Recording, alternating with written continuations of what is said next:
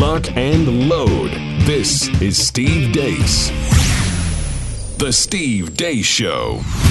And greetings. Happy Monday. Thanks to all of you for joining us here live and on demand on Blaze TV, radio, and podcast. Steve Deace here with Todd Erzen, Aaron McIntyre, and all of you. And for the first time in a long time, we are going to be opening up the phone lines later today for the Monday Town Hall at 888-900-3393. That's 888-900-3393. I have a sensitive topic I want to discuss today.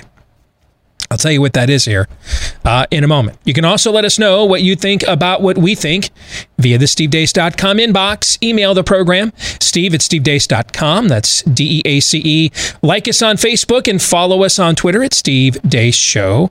And then if you want to utilize the free speech alternatives to those platforms, look for us, Steve Deace, on Gab, on MeWe, and follow at Steve Deace on Parler, where that's one place we get as much of it out there as we can, but that's one place guaranteed you're going to get all of the COVID stuff we do. I know I'm getting emails from some of you saying Parler's not taking on new accounts. I don't know if that's true, but I don't run Parler, and I can't do anything about that. I don't run Twitter and Facebook, and I can't do anything about their censorship at all. If I put anything that challenges COVID on Facebook, you're not going to see it anyway.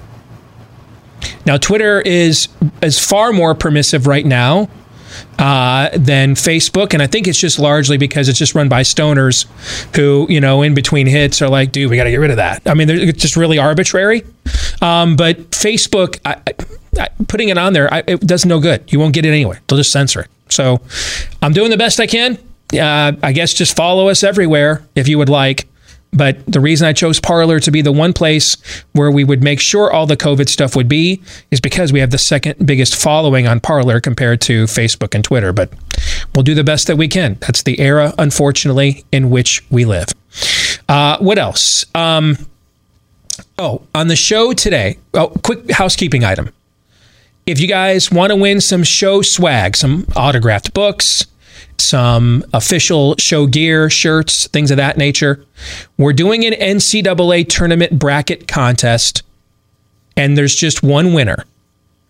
All right. Now, if it's me, it'll be the guy who finished in second place. I got to warn you, the last 3 NCAA tournaments, I finished in the top 1% in the country at ESPN.com. Doesn't mean I'll do it 4 years in a row. It just means, though, you're going to have to be pretty good at this. But we'll put together a prize package for you. If that's you, that is worthy of one bracket to rule them all, and you're only allowed to enter one bracket.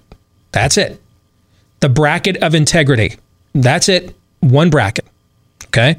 Now, if there's some late-breaking COVID news, things of that nature, you need to alter your bracket, we're going to allow that. But you don't get multiple brackets. You only get one. And then you don't get to put in multiple brackets in another group. And if that bracket's doing well, sub it out. Nope. It's the bracket you put in before all the games tip off. Man up.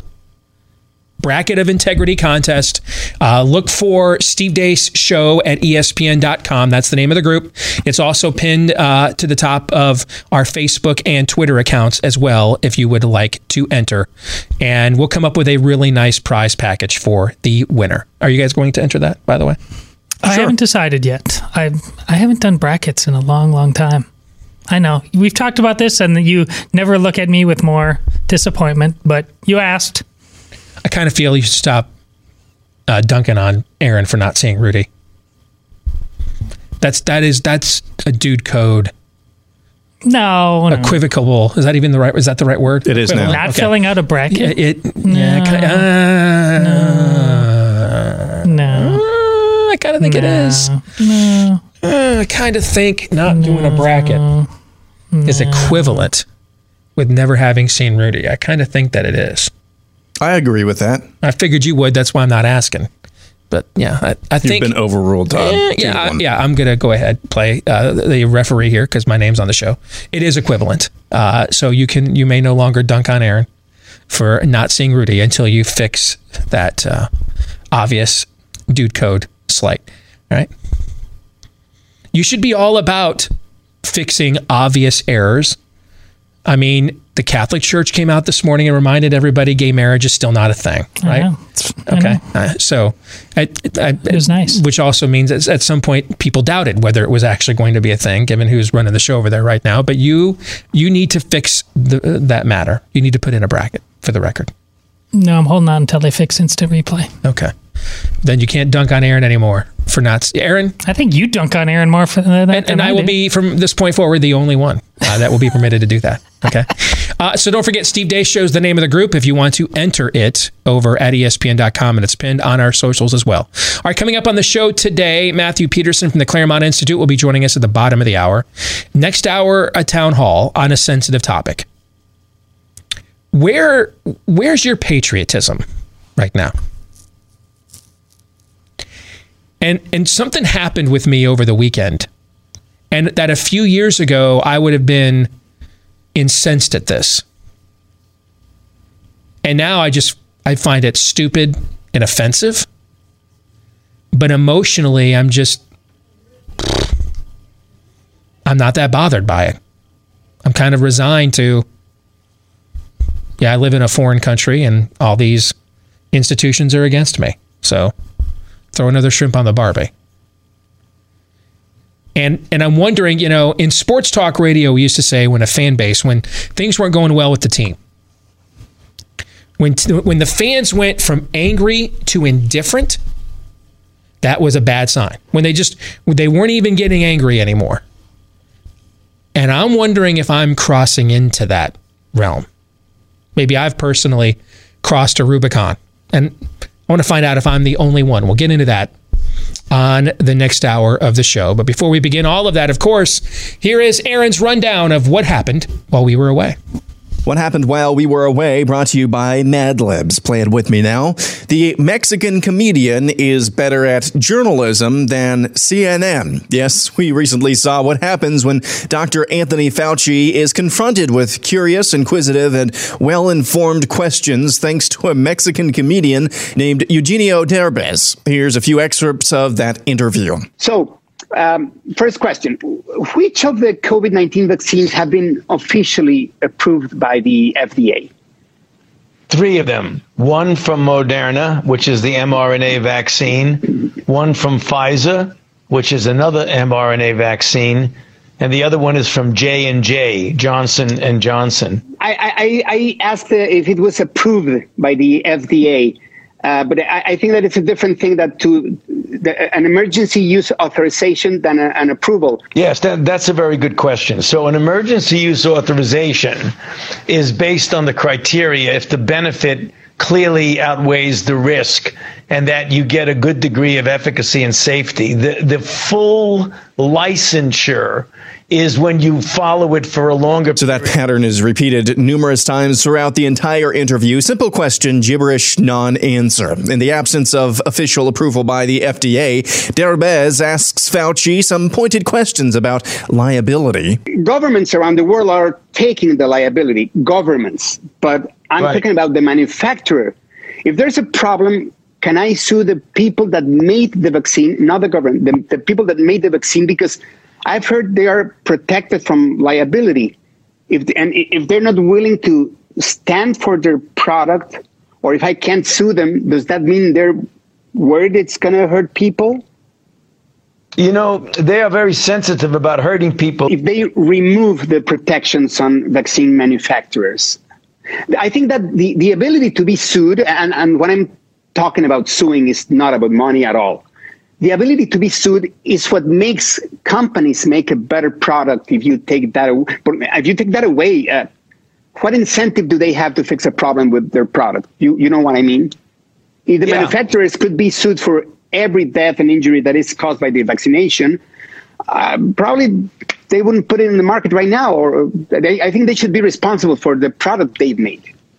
They really actually are. I think one of the things you got to separate is when you get injury in a trial or injury in a product after it has been fully approved. You have the opportunity. I mean, I understand where you're coming from and why you bring it up, but you have the opportunity to sue anybody, anytime, for anything you want to do. But if I sue the manufacturer, who pays for that, for that is the government, not the company. Is right? Right. About that pesky conspiracy theory called herd immunity. Herd immunity means you get an umbrella of protection because so many people are protected that when the virus comes in, it spreads only when there are a lot of vulnerable people. But I've heard that even if healthy people have a very low risk of dying from COVID, they should still get the vaccine so they don't spread the virus to people who might be too old or too sick to get the vaccine. Is that true? That's absolutely true. So now I have a question about that. The news has reported that the Moderna and Pfizer vaccines are 95% effective. Does this mean that if I get the vaccine, I won't get infected with the SARS-CoV-2 virus? That means that there's a 95% chance that you will not get symptomatic infection. And then there's this. The vaccine lowers my symptoms, but it may not prevent me from being infected with SARS-CoV-2, which means there's a possibility that I can still spread the virus even after I receive the vaccine. Correct? That's the reason why That's the reason why we ask you to wear a mask after you've been vaccinated. What is the main aim of the vaccines if they neither stop you from getting the virus or transmitting it? Right. The main purpose of the vaccine is to prevent you from getting sick, going to the hospital, and maybe dying. I'm confused with something. I thought herd immunity works because by being vaccinated, I block the virus from spreading to other people. But this vaccine may not do that. So how does herd immunity work if I can still spread the virus even after getting the vaccine? Now, but the fact is the vaccine protects many people from getting infected. Some people might get infected. Fauci was also asked about the long-term effects of the new mRNA technology. Moderna and Pfizer are both mRNA vaccines. Correct. Has this kind of mRNA vaccine technology ever been injected into humans before? Well, this is the first time, and the good news is that the results are really, really good. Okay. But in essence, this is an experimental technology. Well, it's a new technology. And are you completely positive that this new technology is safe?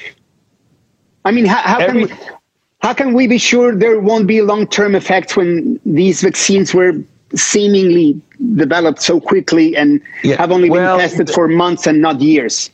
The speed with which it's been done is a reflection of the extraordinary advances in science. In the history of vaccinology, you don't see effects that occur years later. Finally, Fauci was asked, there are many Latinos in the community that are practicing Catholics. Last week, Catholic bishops warned the Catholic community that they should not use the Johnson & Johnson vaccine.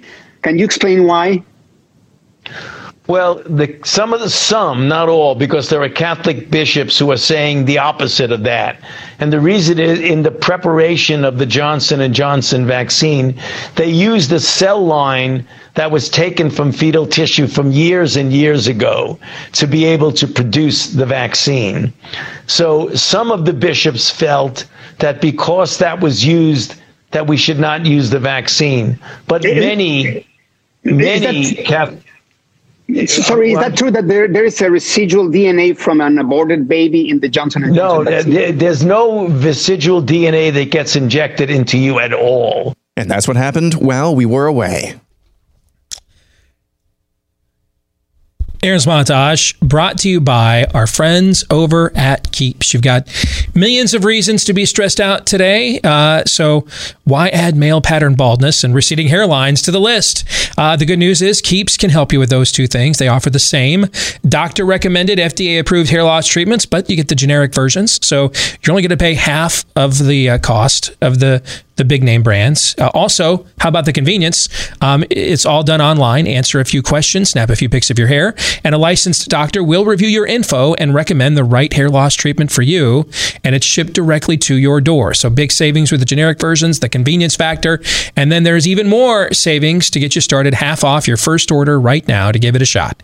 Half off your first order at keeps.com/grow, KEEPS, keeps.com/grow. Half off your first order today at keeps.com/grow. Now, that montage was a little longer than they typically are, and I'm the one that made the decision to do it that way.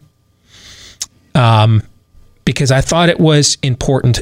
Tomorrow is going to be the 1-year anniversary of 15 days to flatten the curve. The absolute dumbest managerial decision in all of human history, with the possible exception, if you want to cut him a break, to 30 days to slow the spread. If it's not 15 days to flatten the curve, you want to cut them a break and say, hey, we didn't know what we were up against. And we've offered that mercy in the past on this show, right? Sure. Okay. But there is no such mercy for 30 days to slow the spread. So if tomorrow's not the 1-year anniversary of the dumbest managerial decision in all of American history, we're 2 weeks away from it then. Throughout this ordeal,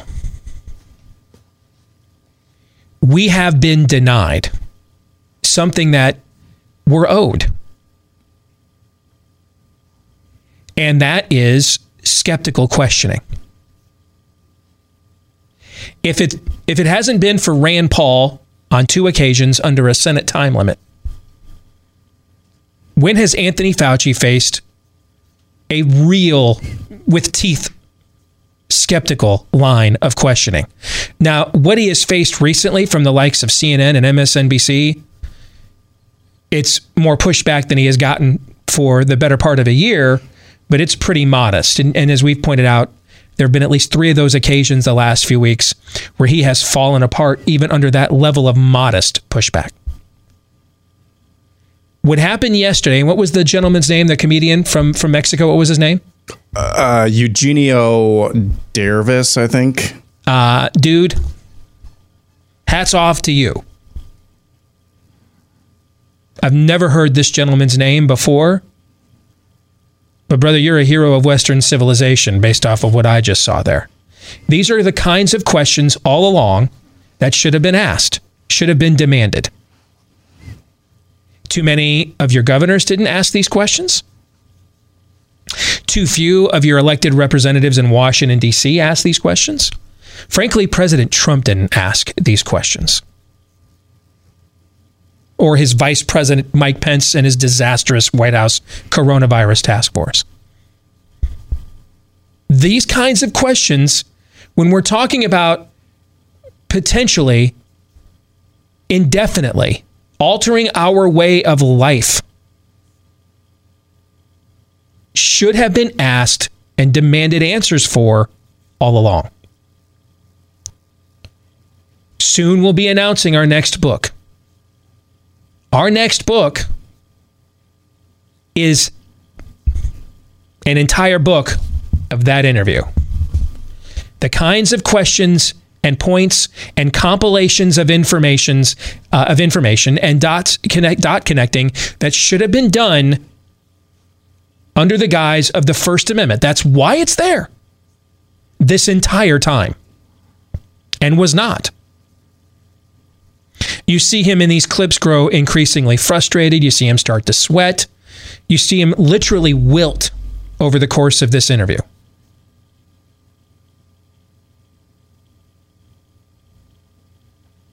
And here are the big takeaways.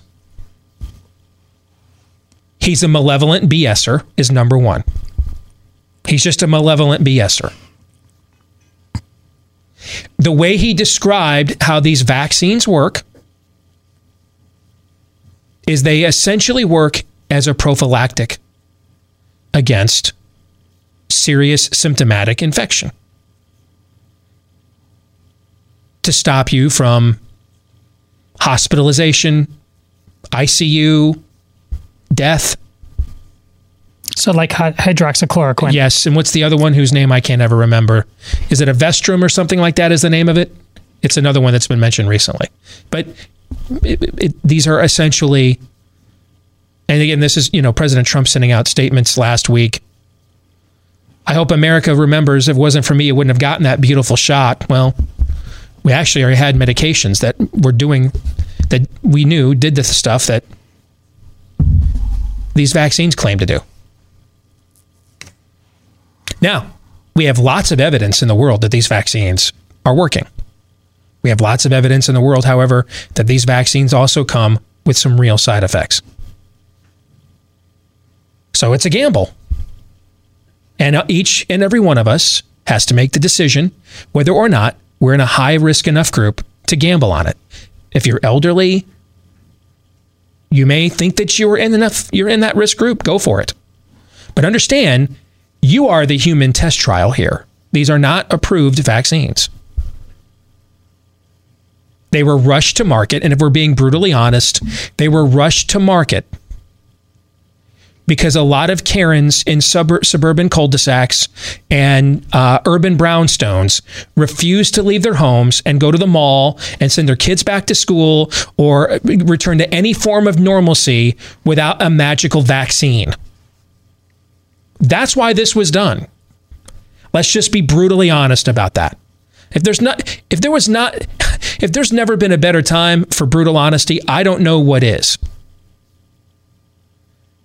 Our friend Jordan Schachtel just pointed out we've got European nations all over the continent banning AstraZeneca, which is, from Oxford.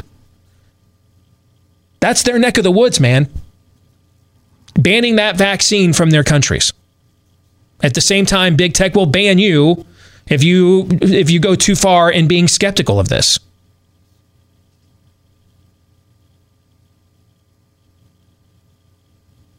It's a time for brutal honesty. It's a time for skepticism. These are experimental vaccines. Fact. They're not FDA approved. Fact. There are thousands of cases filed right now with side effects and or death. Fact.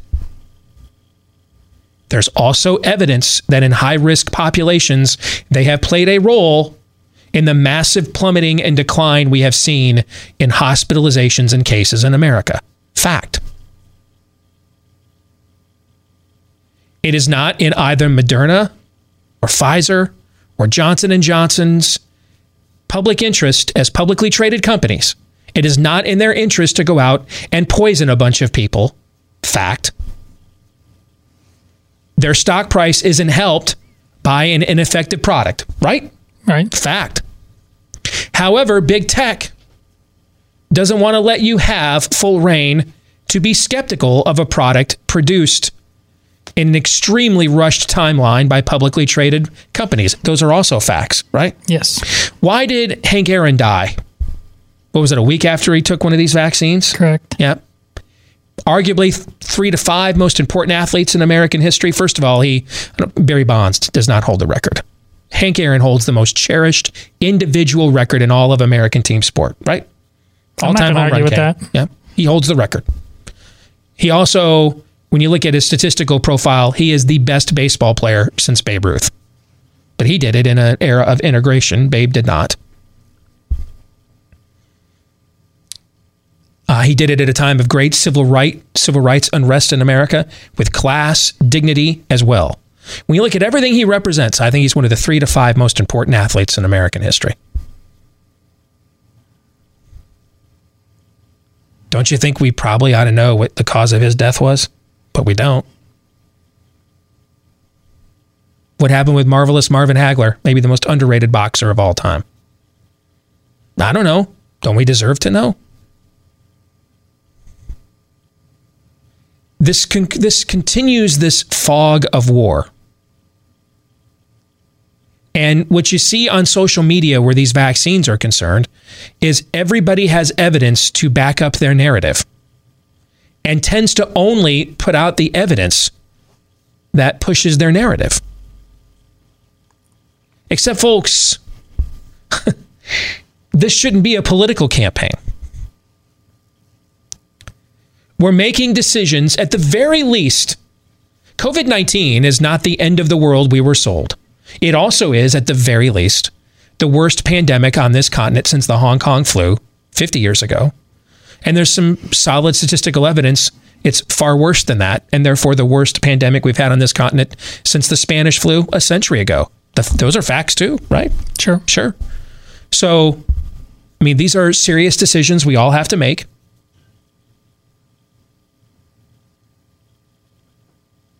If we can't have an honest and fair hearing about this, that's literally a life and death choice, to or not to take this.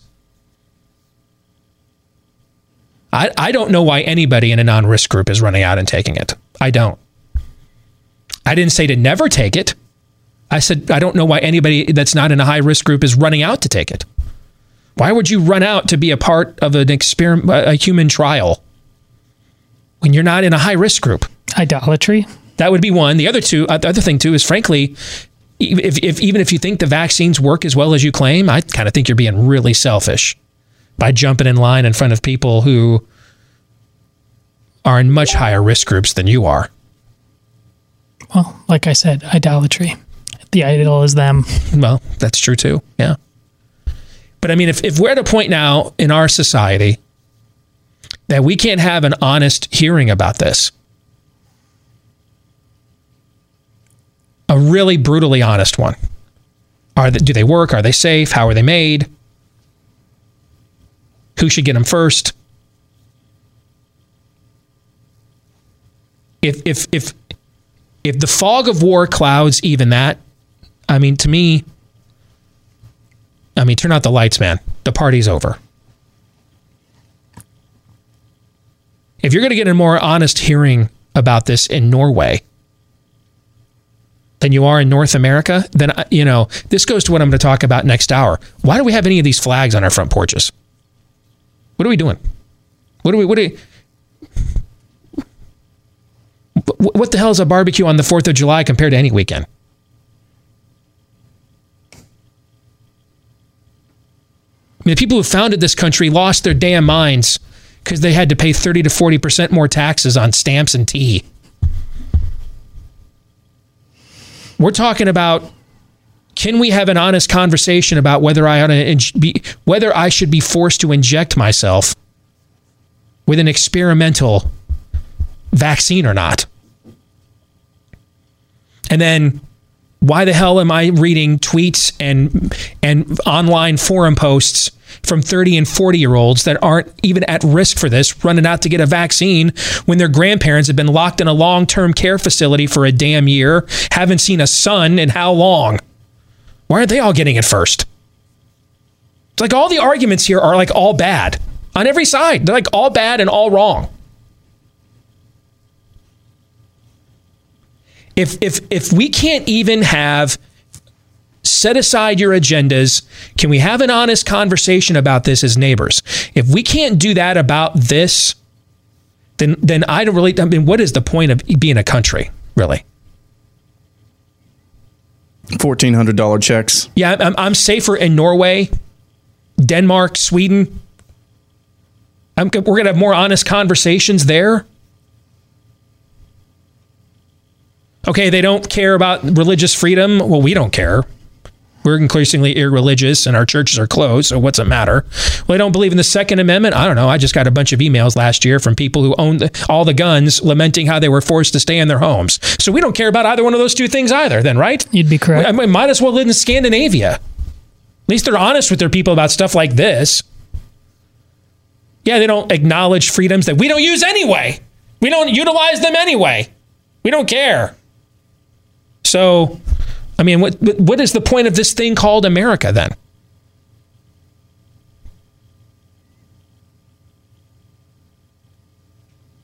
That's part of the conversation we're going to have next hour. Because I found myself asking myself that question.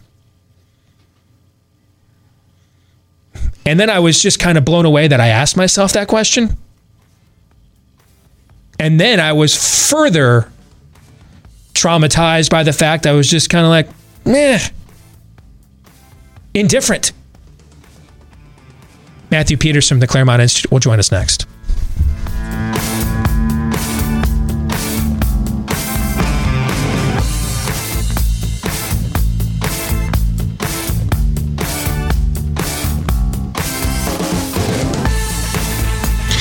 Boy, let's hope you don't get a crash course in home title theft this year, because it can ruin you financially. Here's how that crime happens. The legal titles to our homes are kept online these days, which means they could potentially be hacked. Cyber thieves know this. So when they hack in, they forge your signature on what's called a quit claim deed, stating you have sold your home to them. Then they take out loans against your home until all of that equity is gone, and you often don't find out about it until collection calls or worse begin to pour in. And worse yet, neither your mortgage lender nor your homeowner's insurance will protect you. However, Home Title Lock can, and in the unlikely event you still become a victim of home title theft while a member, Home Title Lock pledges to you they're going to spend up to $250,000 in legal fees out of their own pocket, restoring your home's title rightfully to you. So go to HometitleLock.com and register your address to see if you're already a victim, and then use the code RADIO for 30 free days of protection. That's the code RADIO for 30 free days of protection of your most important investment and asset at HometitleLock.com. That's HometitleLock.com. Matthew Peterson rejoins us from the Claremont Institute. Good to have you back on the show. Matthew, how you been, brother? Great. Always good to be here. So, Matt, over the weekend, I had a bit of an epiphany, and we're going to talk to our audience about it next hour, but I'm going to let you talk about it with us first. When we saw the way that the military kind of started coming back at Tucker Carlson and others for pregnant women serving, they have their own study found that unit combat readiness declined by 65% because women couldn't do that. Many women could not maintain the physical regimen needed, and so now they're watering down their standards. And as a kid married to an Army brat whose father-in-law for the last 25 years, 101st Airborne alum, I've maybe heard him air one. He's been retired for 20 years. I maybe have heard one political opinion from him ever. That's how old school he is, okay? To see them openly come out and just essentially audition to be MSNBC contributors with, as military brass on Twitter, I was flummoxed by it, more so because I'm concerned that really that's the one thing stopping other countries from calling our debt is our military can beat up theirs. And if we're not going to have that anymore, then But I really wasn't offended by it or anything. And a few years ago, I really would have been. And it's something that you were alluding to on your Twitter account. It's dawned on me, I have just become used to the fact every institution that my belief system built in this culture has turned against me, that, I like living in Iowa. Okay, so I'm wearing a Michigan Big Ten championship shirt today because I grew up there and I'm a Michigan fan. Iowa's a better place to live, lower cost of living, less traffic, less crime, etc. But I don't feel like this compulsion that I had to conform to all these Iowa institutions because I live here. I still maintain my individuality. I just think Iowa's a better place to live. Brother, that's kind of how I feel like being American right now. I don't really care about the stars and bars. I'm not feeling all that especially wistful or patriotic. Most of its institutions hate me or against me, and the ones that haven't announced it yet just are waiting for their opportunity to. It's just a better place to live than, say, Bulgaria. That's kind of how I feel, Matt. I never thought I'd get there, but it's where I'm at. What's wrong with me?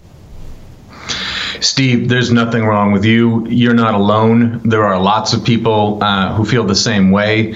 I struggle with this, but I've stopped struggling with it, right? I mean, you get to the point where you accept how bad things are, and then you act accordingly. So, just my own personal life, I'll tell you, I moved my family the hell out of California over the last month, and I'm sitting here in Texas now, building new things and moving forward with my life.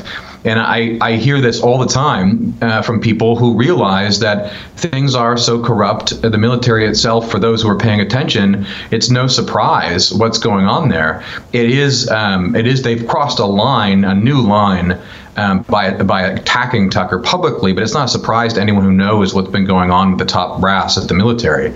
So this is just another day at the office for Americans like us who realize that these institutions have turned against us and are gleefully attacking half of the country. And so I think in the face of this, it's very important to realize it's okay to have those feelings. They're addressing reality, right? They're addressing the reality we face. And so what we need to do is take practical steps moving forward to try to counter this stuff and to try to create and defend communities where we can be with like-minded people who believe in America in the same way we do or did. And we still have this task of trying to fend all this off, but we can't pretend that these institutions are what they used to be. Yeah, I don't really feel like I'm like defending American exceptionalism. I think I feel like I'm defending my own belief system against America. And this is the institutional thing is what to me produces the patriotism, because that is the acknowledgement of the civilization at a structural level, saying your values, your beliefs are what sustain us and what we need. And so we're going to instill those in how we incentivize life in this country, right? Take those away, and then this all becomes individualized. If those institutions are not going to sustain my belief system, then really it's just my belief system up against those institutions. And since those institutions are really the bricks and mortars of a government or a nation state, then if those institutions are against my belief system, then frankly, I'm a pilgrim. I'm a stranger. I'm not a citizen. I'm a stranger in a strange land. And I just think I think the pizza delivery here is better than France. I like the fact that I can watch NCAA tournament games at noon Eastern as opposed to 6 o'clock in the morning. It's just a better place to live then, Matt. That's all for me. I think there's a lot of truth to that. What I would say is this, though. There are still lots of people, millions of people, who agree with you and want to live with institutions that you would be happy with. And so I think, for instance, there's not a lot that listeners can do about the top brass of the U.S. military, but there probably is a lot that they could do in the state of Iowa itself. And I think in the past, it's always the case. People say get involved in state and local politics or create local institutions. But now I think most people realize that they are pilgrims, that there's two notions of citizenship in America that are irreconcilable at present, and one side is just delegitimizing the other side and saying, really, you all don't deserve, to be politically active, and you're all bad people. But what we do have, the only institutions the right does technically have, are red states. And there, I think there's a lot of work to do because leadership has been complacent, and we need to start asking people in red states why the trustees, say, of our universities don't care about the critical race theory that's being implemented even in those states, right? So, in other words, there still are institutions that we can defend and rally around. I agree, though, for most people, the battleground is not going to be in D.C. It's going to be in finding better local and state leadership, and in red states banding together to fight against a lot of this now federal tyranny that's going to come upon them as the Biden administration tries to enforce its woke doctrines on the rest of us. I agree with everything you just said, but I think that that's going to require a paradigm shift for us, meaning that. If you're down, the University of Texas is my alma mater when it defends the values I believe in, right? It's not when it doesn't. You know what I'm saying? Exactly. If I'm going to run for office, an outdoor freaking mask mandate in Texas in July is dumbassery, whether it's the Republican Greg Abbott doing it or pick a Democrat wannabe doing it. Then I'm going to have to, I can't be a NASCAR driver anymore when I get out of a car and I'm wearing all these lapels of these different associations that in past years were an acknowledgement of these are the things that carry my belief system forth. When I get out of the car, man, I got a name tag. I'm carrying those things forth. I don't trust any of your institutions. A lot of what a lot of what we hate about what they're doing right now with the COVID relief, the Republicans did this thing twice last year. Democrats are just doing more and worse with it than the premise that was already set last year. We got to get out of this whole, we have a slate of institutions up against theirs. That level of tribalism just keeps moving the fulcrum to the left. And so we are a center-right country. It's just the center's way off to the left compared to where it was 10, 15, 20 years ago. I really think we've got to localize even our own paradigms and how we approach this. I'm a free agent even when I'm on your team, because the reality is you don't want people like me on your team. Yeah, I don't think we can emphasize this. This needs to be emphasized 150% all the time right now. There's not going to be better leadership, and there's not going to be a sliver of hope in all this or a silver lining unless we demand better leadership at the state and local level. And so that means naming names, attacking politicians, primarying people, and then also, here's the problem, Steve. Even someone like Abbott, who seems very shaky on shaky ground, he understands clearly what the people want, because you can see him on Twitter, speaking along the lines of DeSantis, et cetera. But so the local politicians understand this, and this is the game they play. Like the establishment politicians will, they'll nod to your rhetoric a little bit, but they won't actually accomplish much or do anything, say, about the public schools. They won't actually take that battle on.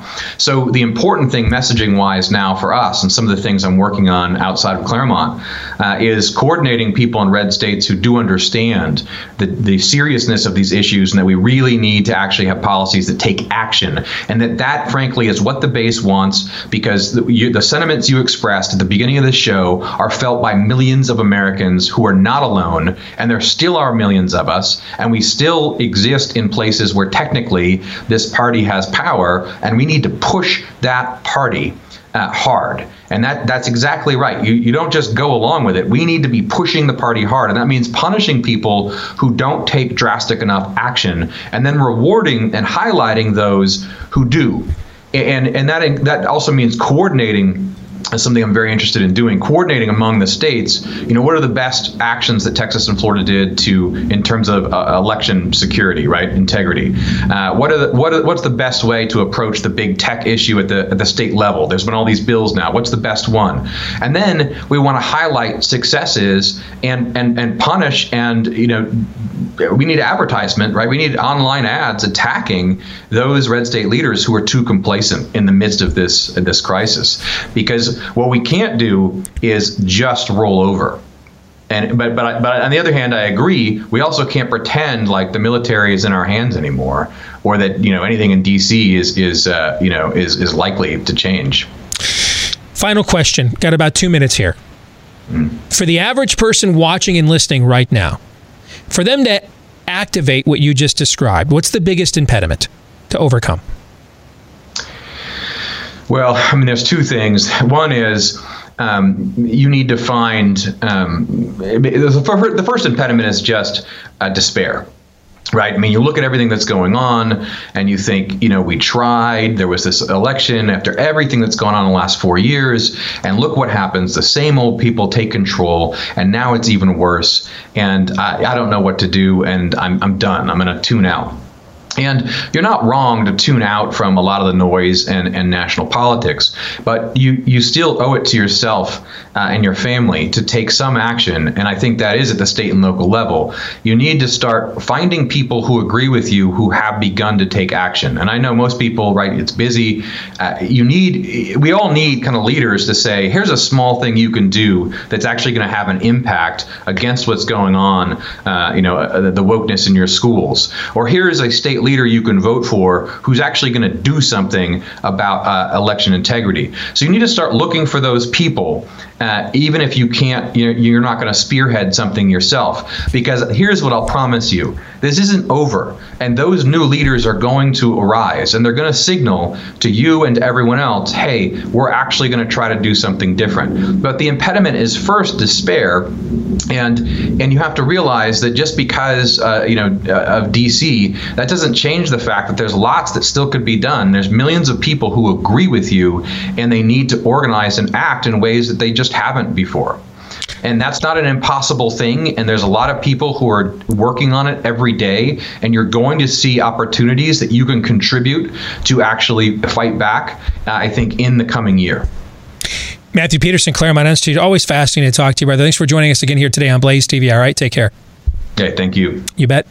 Hey, trying to sell your home in any environment, Any market environment can be challenging, but especially in these unprecedented times. Thank you. That's why you need a real estate agent that you can trust. Someone who's going to come in and take charge of your situation, but not take charge of you.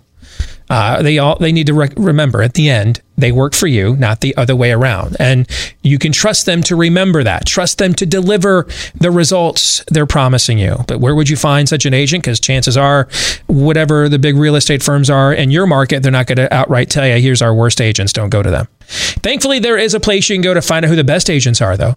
And the name kind of says it all. RealestateAgentsITrust.com is a company started by Glenn Beck and some of his associates who got tired of being tired of agents who talked a good game, but then did not deliver when they were needed the most. They did not want the same thing to happen to you and I. So they have this service pretty much anywhere you'd want to move in America, you can find or move from in America. As our last guest, Matthew Peterson, just mentioned, you got the hell out of California. They can help you find just about anywhere in America an agent with a fully vetted, proven successful track record. If you want to find that agent that you can trust, just go to the website, realestateagentsitrust.com. Thoughts on the conversation we just had with Matthew Peterson, gentlemen? Well, my Twitter handle is Dace Online. And in the time that I have monitored that medium for this show, I haven't found anybody that's any more consistent in walking the walk as well as talking the talk. You just saw it again. The man moved his family out of California. He's as consistent a friend as the ideas that this show has on moving forward in any way you can, without excuse, without apology. And when it comes to the fights that we must have, he's the man you want in his corner. He's a brilliant writer, he's a brilliant thinker, and he just gets here and no further. I've said since 2016, I'm no longer attached. I no longer love. Not that I ever really should have been. Let's say it that way. The hunk of land in between the two oceans of America. There are far too many people who are. There are far too many people who are attached to that huge state that borders Mexico. Far too many people who are attached to the guys who wear the uniform instead of what those institutions symbolize. Mm-hmm. Far too many people attached to the things, the material, than they are to the ideas. As soon as you start to turn that way in your thinking, then you have to ask yourself the question, what are you prepared to do? We're going to carry that conversation forth when we come back here with Hour 2. Stay tuned.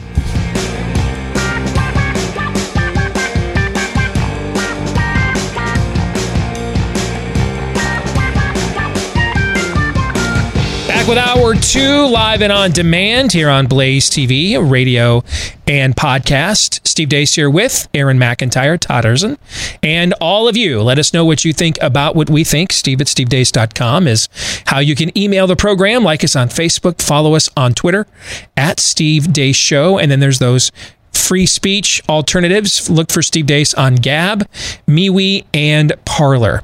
If you are a podcast listener to the program, we appreciate you. Thank you very much. But please show your appreciation for us. Leave us a 5-star review. Hit the subscribe button on whichever podcast platform you access and prefer, because the more of you that do that, the more it helps the podcast to grow, and it pleases the Mucky Mucks down in Dallas at Blaze HQ. They like to see the positive reinforcement. Therefore, we like to see it as well. Thanks to the thousands of you that have already done those things. And if you're looking for free clips of the show that you can sample, then hopefully share, go to youtube.com/Steve Deace and rumble.com/Steve Deace Show. This portion of the show brought to you by our very best friends at Built Bar. You know, it's not often you get to put the words healthy and delicious in the same sentence together. So if you've been struggling now, the surveys show New Year's resolutions pretty much end by Valentine's Day. And now that spring is almost here, it's time to get serious again. It's called the product you're looking for here, I promise you, is Built Bar. It's the rare item of food that's both healthy and delicious. It's the healthiest candy bar you've ever tried, the best tasting protein bar you've ever had. High in protein and fiber, low in calories and carbs. Each contains somewhere between 110, 160 calories. That's it. Up to 20 grams of protein, only 3 to 5 net carbs. You can do this on any lifestyle. Low carb, low sugar, low cal that you're looking to make improvements with. All of them covered in real chocolate. Amazing tastes. You're going to wonder, how is this possible when you try these? It's one of the best products I've accessed in the last few years. I mean, anywhere, not just a food item. It's that great of a product. BuiltBar.com is where you want to go. BuiltBar.com, BUILT. Get 15% off your next order when you go to BuiltBar.com. Use the promo code DEACE, DEACE. Get 15% off your next order at BuiltBar.com. So our Monday town hall, and we haven't done this in a while, we are going to open up the phone lines here in this hour. Because I want to get reflexive, visceral reactions from how I'm about to lay out what I'm thinking, that you haven't had time to prepare or write out in advance. I want to know, hey, I'm going to share my heart with all of you, and then I want snap reactions. 888-900-3393 is the number. 888-900-3393 to this week's Monday Town Hall. And the question on the table is, where is your patriotic fervor right now? How would you rate your patriotism right now? Hot, cold, lukewarm, so-so? Because I realized over the weekend, which means it's probably been like this longer, I just figured it out or admitted it to myself. And I'm not, by the way, let me make this clear. I'm just sharing my own heart here. I'm not advocating for anybody to assume a similar bent that I'm about to describe. And if y'all think I'm in the wrong here, a large part of me would like to be in the wrong. Because there's a certain level of resignation that I'm about to describe that I'm not happy with. So this is just my take, where I'm at. You have yours, and if we agree, great. If we don't, then I hope you have the better argument, because I'd like to be in a different place than where I discovered this weekend I'm at. So over the weekend, and to provide further context, I mentioned this last hour to Matthew Peterson at Claremont. My wife's an Army brat. Literally graduated from Fort Campbell, Kentucky High School. That's her alma mater. She was born in Nuremberg when it was still West Germany, while her dad was stationed there. My father-in-law, Bob, he jumped out of airplanes. 101st Airborne. He's been retired most of the time. Or maybe retired right before Amy and I met. So maybe he's been retired pretty much the entire time. But the honor code of, we don't have partisan positions. We support the office, the institutions. I have maybe heard one political opinion from him beyond something that like almost every American who's not an outright Soviet would aspire to. You know what I'm saying? Like, let's kill the jihadists before they kill us. Let me rephrase that. Partisan political opinion. I have maybe heard one partisan political opinion from my father-in-law in the 25 years now I've known my wife that I can think of. And the reason why I can think of it, because the moment it happened, it kind of shocked me. Amy's an only child. They retired and moved here from Michigan to be close to her and their only grandchildren a few years ago. And while they were looking for a house, they stayed with us for a while. One morning, I'm making breakfast for everybody. Noah is, this is probably about 6 years ago. So Noah is 8. He's at the table. It's just the three of us. The women are gone. I'm not sure where they're at, another part of the house, not home. I don't remember. So it's just the three guys, me, Bob, and Noah. And as I'm making breakfast, he comes up to me out of nowhere, motions over to Noah at the kitchen table, says, "Whatever you do." So this would have been towards the end of the Obama presidency, last year or so. Comes over, motions over to Noah with a head nod, says, "Whatever you do, don't let him voluntarily enlist. It ain't the military that I left, and it's only going to get worse." Now this blew me away, because I didn't expect the first partisan political opinion to come from Bob to be that one. Okay, when Amy and I met, he had his own personal military library, and it was vast and impressive. When they moved out of their home in Michigan to come here, he like donated it to like the archives. To hear this from him, I was just like flabbergasted. So I'm not accustomed. I mean, we see the stories of how the military brass disobeyed Trump on getting rid of the gender bending, right? We see that stuff, but I'm not accustomed. It's one thing for them to do things internally within their own subculture, but to branch out and use social media as a way to communicate partisan viewpoints. I mean, given the environment of military alumni I've been around for the last 20 plus years, that's just anathema. And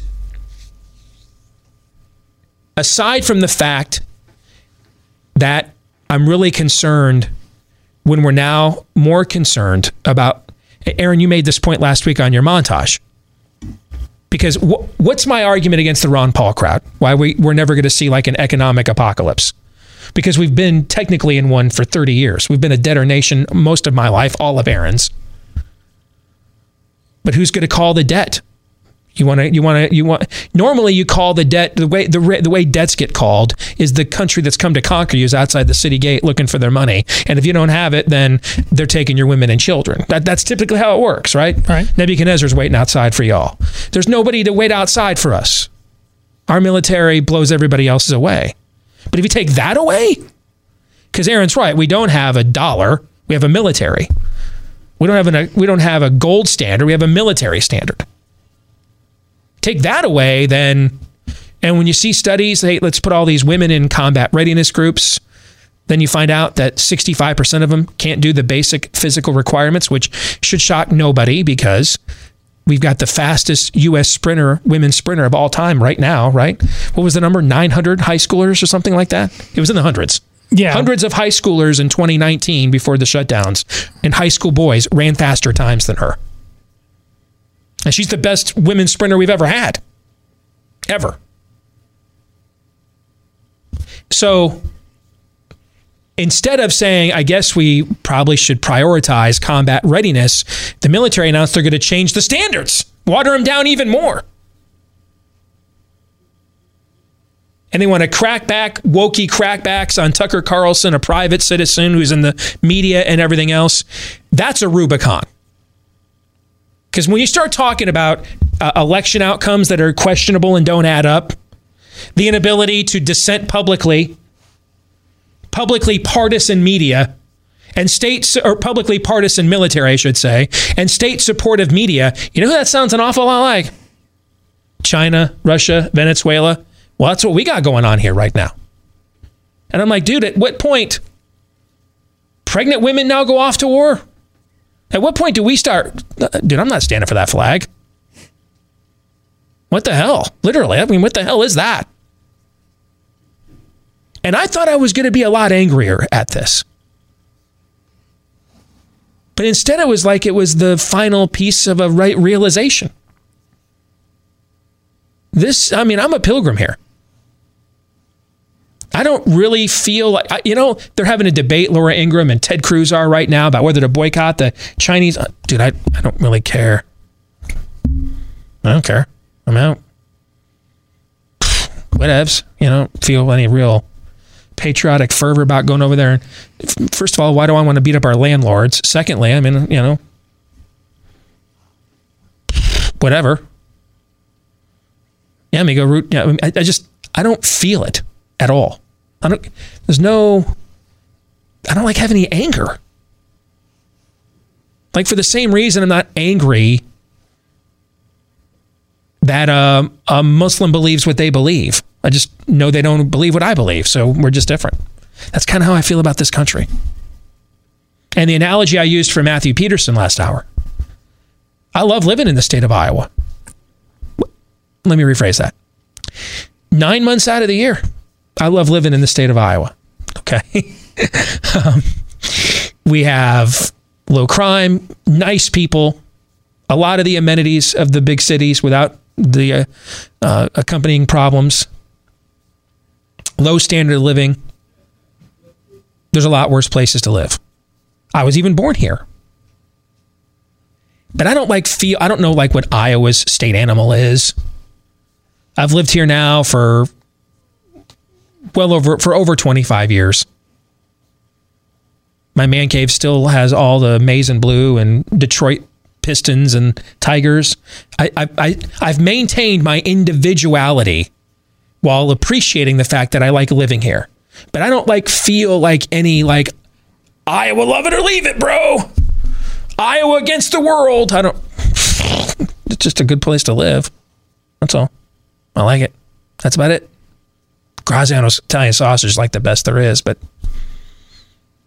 if Iowa decided to criminalize my belief system, if Iowa turned into Maryland, Michigan, that's why I don't live in Michigan.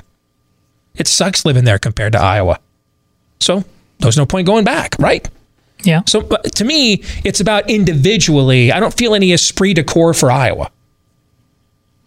I just think it's the best place to live, and I like the people here. If that changes, then I'll just live somewhere else and maintain my own individuality. Folks, I realized I kind of feel that way about the country. And I'm not sure that's good. I have this indifference. Now, that doesn't mean, by the way, that this cancels out the answer is us. Hey, if the Pilgrims could have held 40 seats in Parliament and didn't have a tyrannical king, would they have risked their lives on a rickety boat, Todd? No. No. If they could have had 40 seats in Parliament and a parliamentary system with a prime minister that was directly accountable to them in some way, they're not risking their lives on a rickety boat and half of them dying of cold, starvation, sickness in the first year in a new continent. They're not doing something like that. They didn't have those kinds of options. We do. So I think we should take full advantage of them. Don't get me wrong on that. But the same way I feel about and have felt for 10 years about the Republican Party, I'm fine using it when it's to my advantage, but I owe it nothing and trust it not at all. That's kind of the way I feel about the country, I realized. And it seems like we have the worst of both worlds. Most of my career, we promoted corporate America as a check and balance on big government. We promoted big business. Now we've got the worst of both worlds. Now we've got tyranny and censorship and everything from both of them. They don't have that in Norway, Denmark, Sweden. They just have tyranny from government. So when the corporations start lying, the government's like, hey, they're lying to you. Don't listen to them. Don't wear a mask. And their vaccines suck. They're not safe. We can't even get that. You know what I'm saying? I got to get lied to by Bernie Sanders and Mitch McConnell at the same time. Both their donor groups. I got to get lied to by the communists and the corporatists. At least in a lot of these European countries, only the communists are lying to me. When business sucks, they just flat out tell you. Now I got to put up with both of them. I got to have Facebook determine for you what you can get of my content. But I can't really sue them or run for office to do something about them the way I can if it was just the state.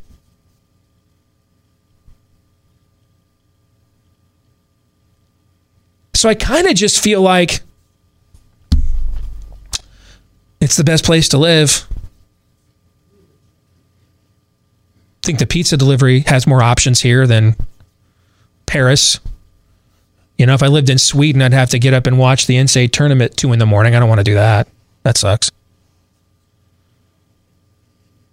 So I guess I live here. I have my own individual values. Every institution hates them. Every one of them do. Media, military, all of them do. Schools, all of them. All hate them. But it's the best place to live, so I'll just live by my beliefs and, you know, what time's the game on tonight? That's kind of how I feel about the country as a whole. Where's your patriotism at? Because mine is indifferent. Before we go to the phone, do you guys have any thoughts on that? Could be your own statement or it could be your thoughts on mine. Well, a couple immediate questions with total understanding for being in that place. How long is that tenable to even possess that indifference as a mode of operating? before the next virus that makes that impossible set in, and how much is owed who had to sacrifice far more than we've had to. And there's no question, just from a professional standpoint, and Steve has had to sacrifice quite a bit in his professional life. We're lucky to be in this position there now, but I mean, people have come for him way before this moment in time, and they're only going to continue to come for him. But we haven't stormed the beach at Normandy.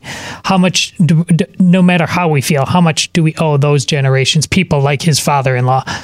So I have no doubt Steve is wrestling with those questions similarly. I mean, the when you're dealing with a level of madness that is canceling Mr. Potato Head and Dr. Seuss while putting on what they did at the Grammys this weekend. Dr. Seuss is Mein Kampf, but we can have two in the name of female empowerment. We can have and racial diversity. We can have two black women simulate rubbing their vaginas together on primetime television last night. So, but you can't read a Dr. Seuss book. Exactly. If you're allowed indifference right now, okay. But what happens when it's Papers, Please or Kneel Before Zod? I know I can speak confidently for you and me. Mm-hmm. Aaron's at a different point in his life, but I just know that you and I have been brought to that place in our lives. I would argue we're not kneeling. I would argue the fact that we're having this conversation, that we think it's come to the point of even preemptively discussing this, just feeds my indifference. Feeds the you know what I'm saying? Because of what you just said. That's why I think this way. And I think this way because of what you just said. You're feeding my indifference. This thing's gone. It's just gone. And so on an institute, when I say gone, the creeds and values that this thing was founded upon are eternal. They were here before. We hold these truths to be self-evident. Meaning they were existing in the laws of nature and nature's God before they had a charter on July 4th, 1776. They will exist in the laws of nature and nature's God from world without end. Amen. Right? But their foundation in this landmass is gone. It's just gone.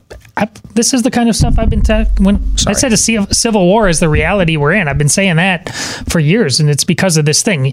In response to that, you have to either accept servitude, fight, or go somewhere else. Those are your three options. And by the way, those were the three options that founded this country. Yeah. Those people faced it too, which proves my point again. These values always eventually come into conflict with every landmass that they're planted upon. Every time you come to this fork in the road, Yogi Berra, and you have to take it. We've just found a way, because we embrace those ideals on this continent, we put that confrontation off for a couple of hundred years. But it's openly here now. Aaron, what are your thoughts? So I'll just say the last time I felt any legitimate feelings of patriotism was when it was announced that Amy Coney Barrett was going to be the Supreme Court replacement for Ruth Bader Ginsburg. Not because I thought this was a win for Donald Trump or conservatism, or that she would be perhaps the vote needed to overturn Roe v. Wade. Of course, her record so far has been anything but stellar. But the reason why I felt that tinge of patriotism is because you look at her, you just look at that situation. In what other country, just name one off the top of your head, what other country can a woman ascend to the highest ranks of the legal system in the country, have a massive family with multiple adopted children, involve those children so deeply in their lives that those adopted children then can go on to take care of some of the biological children? What other country does that actually take place in? It's because it's a picture of the creeds that this country was founded upon. The perfect blend of Enlightenment and the Reformation, the human flourishing. That's why I felt uniquely patriotic at that time. I can't tell you before then when the last time I felt super uber patriotic was. I really can't. It's just, this thing has been circling the drain, and we are now in the we're like in the U-bend now, except this U-bend just goes down further. Here in our community, we just went, the answer is us. We gave the system a few months just to make sure, and then we gave it a few months and it was clear that this wasn't Captain Trips, we just got together as a community and said, we're not doing this anymore. Yeah. And this is my fear of nationalism, by the way. And I think nationalism is different than patriotism. Because we fall into that we more easily fall into idolatry. Well, this is my country. It's not anymore. Those are still your values, right? Those are still your ideals, right? Yeah. But your country is opposed, the country you live in is opposed to those. And I think when you buy into nationalism, now I'm all for putting the national interest before global ones. Why? Because I live in this country. I don't live in a global community. You know what I'm saying? So that's just practical to me. But when we go beyond that to nationalism as an ideology, I think it actually numbs us to the tactic we have to take, which is when a lawyer says in that courtroom scene, permission to treat the witness as hostile. See, I think you need to do that with the country you live in, the state you live in at times. I love our governor. She's been great. When I went down to Disney World for a week and came back and she reimposed a mask mandate, I didn't care how great she was on this in April or May or June of last year. I went ape on her publicly because she works for me. So this is a transactional process. When she does what I like it. When she doesn't, I don't. That's it. I think nationalism causes us to get misty. Hey, you know what? I just really appreciate when the guy wearing that uniform points the gun at my forehead instead. It's just a lot more nostalgic. No. Does that make sense? Yes, it does. Yeah. I mean, I love the fact that he referred to himself. Yeah, I'm in Texas, but I'm really talking about what's going on in Abilene. Because I can tell you there are some places in Texas, I've been there, that are nowhere near as free as we are in most places in Iowa. You've been there recently too.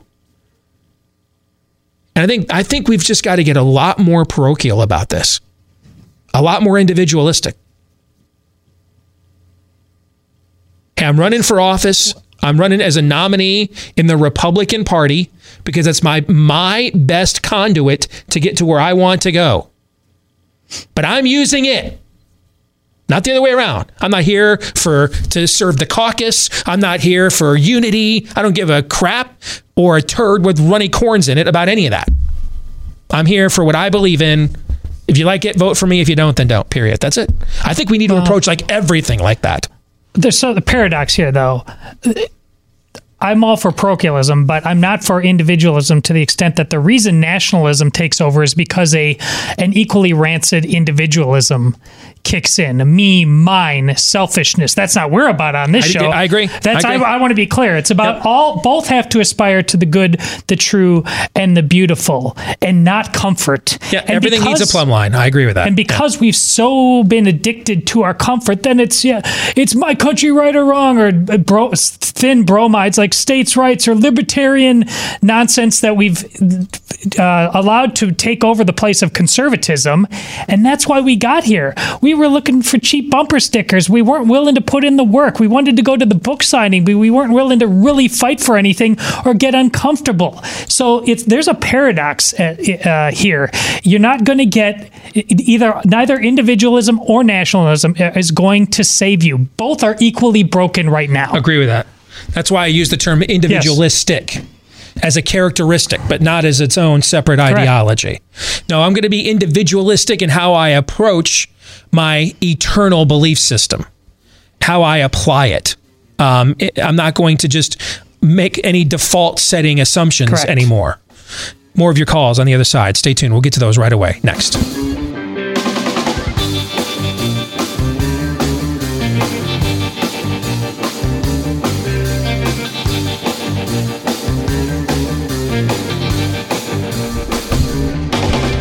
So you know how when you eat that ice cream, that really premium, pricey ice cream from the other guys, you kind of have to give your soul a silkwood shower afterwards, but you eat it. At least I did, because it was great. But you don't have to do that anymore. The good news is, with Brooker's Founding Flavors ice cream, you've got an ice cream you can love and be proud of, and it's better, because I've had both of them. This stuff's better than Ben & Jerry's. I mean, the Shamrock Smash flavor they have right now for St. Paddy's Day, if mint chocolate chip is one of your favorites, this is absolutely spectacular. It's the ice cream you love with historical twists, all hearkening back to great moments in American and Western civilization history, especially when it comes to the Revolutionary era. By the way, that Shamrock Smash, mint Oreo, cookies and cream, chocolate chip brownies, Andes mints, all mixed in to the same mint ice cream. It is phenomenal, but all of their flavors are phenomenal. And you can get it shipped to you right now, no matter where you live, nationwide. Brooker's Founding Flavors, some of the best ice cream you have ever had, ever. But you no longer have to feel dirty for enjoying it, because these guys have the same values that you and I do. Go to brookersicecream.com, BROOKERS, brookersicecream.com. Click on the Ship Nationwide tab. That's all you need to do. brookersicecream.com, click on the Ship Nationwide tab. All right, let's go to the phones. We're going to try to get through as many of these calls as we possibly can, so get right to your point, if you wouldn't mind. Let's start with Sean from my former home state of Michigan. Sean, go ahead. Yeah, the things keeping this one nation indivisible are boomers and the dollar, and I don't think either of those should be buying green bananas at this point in time. It does feel, and thank you for the call, Sean. What Sean's kind of alluding to is, I've used this analogy before. We're kind of the couple, but I've talked about it with the Republican Party, the couple that stays together because, it's for the kids, but that's not recipe for a long-term relationship. Kind of feels like maybe that's the whole country now, not just the coalition on the right. 888-900-3393. 888-900-3393. Let's go to Ohio next. Scott, welcome to the program. What do you think, Scott? Where's your patriotic fervor at the moment? Hey there, Steve. I appreciate your ministry there at Steve Day's show. Thank you. I want to start with where I was planning on ending, because I want to make sure that this said, what you say, the answer is us, is what I said for 10 years when I was running for the Senate in Ohio. Government of, by, and for the people requires our participation. What I want to say that is the most important thing is that while the answer is us, in that we need to pursue the thing that God has put on our heart to defend our country, to save our nation, what's the answer is really God. A friend of mine challenged me this week to fast on Good Friday for our nation. And I'd like to take this opportunity to ask your audience to join us in that, to seek God, to humble ourselves and seek his face so that he will save our country. As for where my patriotism is, I feel a little bit of patriotism every time I walk into some place that says a mask is required without a mask. But for 8 years, 10 years, from 2010 to 2018, I guess that really is 8 years, I pursued the U.S. Senate as an independent candidate in Ohio. And my message was always the same. The parties don't represent the people, and they're set it all against each other while our politicians are having their way with us, people at a time. And I wore myself and my family out in 2012 and 16 on my own dime. We raised $6,000 in 2012 and got almost 5% of the vote in Ohio as an independent candidate. So there are people out there who want to choose a different way. The problem is that not enough of them could see the real problem is to not let their fear determine who they voted for. At this point, I'm not a candidate. I'm not promoting myself. I'm just saying that at the time when it was really important to do this stuff, everybody was like the Israelites when the spies came back from Canaan. They said they're just too big for us. We can't do this. Hey, man, a state as competitive as Ohio, a bellwether state, you got 5% statewide for $6,000, brother. That's excellent ROI. That's if you don't count the half of my income that I didn't earn that year. The opportunity cost. I hear you. All right, God bless you. Thank you for the phone call, Scott. Take care, man. Appreciate you. Seriously though, straight up $6,000, 5% statewide, 5% for raising $6,000. That's an insane return on your investment politically. Insane. Let's go back to the phones. Carrie is in Missouri. Carrie, welcome to the Blaze. The question we're asking this Monday Town Hall is, where do you sense your patriotism is right now? Go ahead, Carrie. Okay. On February 6th, I guess I had a recent experience of patriotism that was kind of overwhelming. Just following your advice there, and then it's up to us. I went to our state capital here in Missouri with some other like-minded groups of individuals who are trying to reform the Republican Party, kind of the direction y'all are advocating.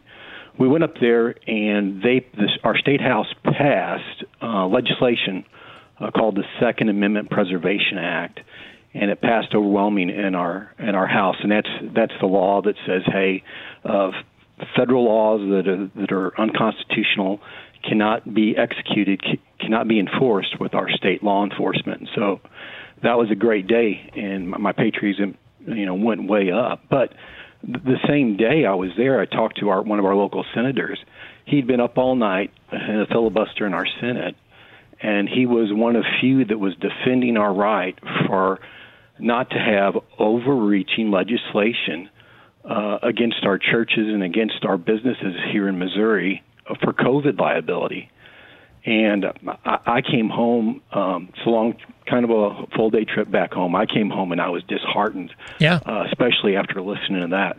So I was up and down, and I was, So when I hear you saying, though, Carrie, is when on an individualistic basis, on a parochial basis, when you and a group of like-minded people took matters into your own hands, your patriotism was stoked because you were invading the system, the institutions, with your values.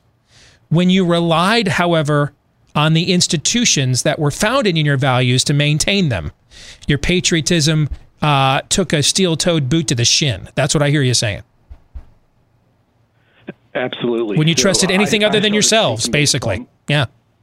Right. Yeah. Right. And so I went to my own faith. Yeah. And I started studying a little bit more. And I looked at the Old Testament and in 2 Chronicles where it talks about the dedication of the temple, and where we get that famous scripture from 2 Chronicles 7:14, where my people, will humble themselves and pray.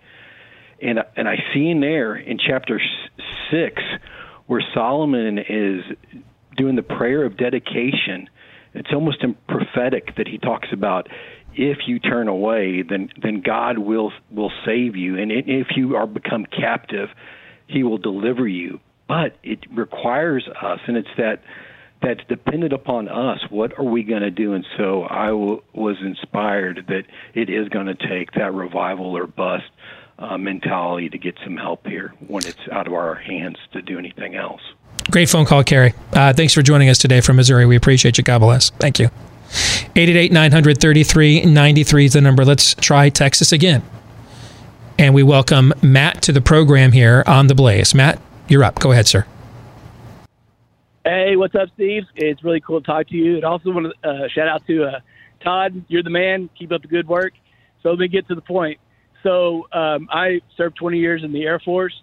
I also still work for the military as a civilian. And so here in San Antonio, I know y'all give Texas a hard time with the COVID stuff. And excuse me, the guy from Abilene is lucky because he gets to be outside the major cities, so they get to be a little more relaxed on what goes on with COVID. But like here in San Antonio, it is like you're beat over the head every day of how much you're going to die from COVID. So there's a lot of mentality or a lot of psychology people have got to shake off here in San Antonio. But what really made me call you was when you're talking about your father-in-law not wanting your son to enlist.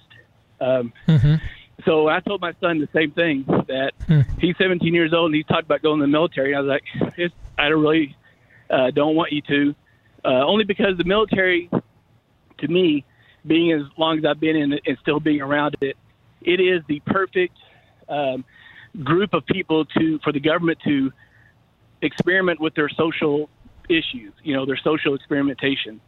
And I see it all the time. And so to also go to your other point about the patriotism, I guess I'm like most people, when times are going good, you feel good. And when times are bad, you really have to question things and wonder, what the heck's going on with your country. Matt, can I ask you a question? As a guy that's been involved in the military most of your adult life, it sounds like. Can I ask you a question? One of the things I have not brought up yet, when I saw how quickly, swiftly, and it wasn't just the Marines, there were other branches that spoke out too, to defend their wokeness and crack back on Tucker and people that believe in some form of traditionalism still. You can't have, a tyrant can't impose his own tyranny. He needs an infrastructure. He needs people who will carry out his edicts, right? Joe Biden could order, let's go kill everybody named Matt in Texas right now. He would need a military, a National Guard, a law enforcement that would carry that heinous edict out. He couldn't arrest every Matt in Texas himself single-handedly, right? You see where I'm getting at, okay? We've had this, I started to think to myself, you know what? When I see stuff like this, if they gave the order, I think that there's enough people in command that would carry it out. Am I wrong? Is that paranoid schizophrenia, Matt? Or am I onto something there? No, I think you're absolutely correct. It's definitely, I mean, just with the mask thing. So like Texas, Abbott said, lifted the mask mandate. But here on base, since January, since the Biden did the 100 days federal thing, they have doubled and tripled down on the mask wearing. And what the crazy thing is that, the fellow Americans, fellow soldiers that I'm around, airmen, whatever, they can't breathe the air that I'm exhaling, but we can send them all over to these third world toilets where you have had coronaviruses forever, and that's fine, and that's what kind of bothers me. But the military is literally virtue signaling. They're literally doing that with the masks. Exactly. And so that tells you who they believe their constituency is. I'm not it. So if the order came down, would they carry it out? I don't think everybody in the military would by any stretch, but I think there's enough people that would absolutely do it. I've never really thought about that before, but I think if the order came down, they're showing you there's enough people that are totally bought into this that they would. Yeah, agree. All right, Matt, appreciate the phone call. Thank you very much. March is National Crafting Month, and Annie's Kit Clubs is celebrating with a special 75% offer with creative, fun, hands-on ways for both boys and girls, where they still believe in these two things, to spend their downtime. At Annie's Kit Clubs, they've got the perfect subscription box for the boys. They've got the Young Woodworkers Kit Club. It's a monthly subscription that puts real tools into your boys' hands. And you get an all-in-one woodworking kit with the materials and the tools your boy needs to make an awesome woodworking project with minimal supervision. And for the girls, Annie's Creative Girls Club has not one, but two fun craft projects every month, complete with easy-to-follow instructions that will kickstart her creativity through painting, beading, and more. Kids, help your kids develop actual skills, whether it's your kids or your grandkids. Help them also with new crafting techniques, real-world building, things that will express their creativity. Go to Annie'sKitClubs.com/Steve. That's ANNIE for Annie'sKitClubs.com/Steve and receive 75% off your first shipment. Big savings at Annie'sKitClubs.com/Steve. All right, guys. Thoughts on the conversation we just had. And if we didn't have time to get to you on hold, I apologize. Thanks for your willingness to participate in our town hall today. Well, I know I'm laid bare in a lot of different ways based on this conversation. I used to, when I supported the war in Iraq, it had to do with our principles. We believe in them so much at home. How can we not, in our largesse, in our blessings, reach out to the rest of the world when they do need our help? Assuming for the sake of argument, they do need and want our help. If you're broken at home, how do you go out into the world and put everything on the line without that level of belief? We're seeing why we couldn't subdue either Iraq or Afghanistan in decades. Some of it was we actually don't even believe in the values that we claimed we were exporting that part of the world. Others apparently were more concerned about scoring woke points and advancing a certain worldview than we are killing people and breaking things, as Rush used to say was the real mission and purpose of the military. Aaron, what do you think? I just wonder, going back to a couple callers ago, what do you think the likelihood is of the underground church in Beijing being willing to set up a mission in Boston? Because we're at the point now where it seems like at this current trajectory, we're going to need missionaries from outside our country to come in and set up missions here. But then again, aren't there Christians here as well? That's kind of the gist of this entire conversation. It's not that it's up to us necessarily, as one caller said. It's up to God. But the point of our motto this year is, if you see somebody out drowning, you don't yell to them from the shore, "It's okay, God's in control." You do something. You do something about it. And the overall sentiment that I've heard today is that when people are acting on that intuition, on that conviction, that's when the patriotism swells. When they sit back and watch the institutions fail again and again, not only fail, but then come after them, it's, okay, well, we might be taking a knee for the national anthem next. We're going to stick around and do overtime for our Blaze TV subscribers. We're going to carry on this conversation with a touchy question. For the rest of you, we'll see you again tomorrow. Until then, John 3:17. This is Steve Deace on the Blaze Radio Network.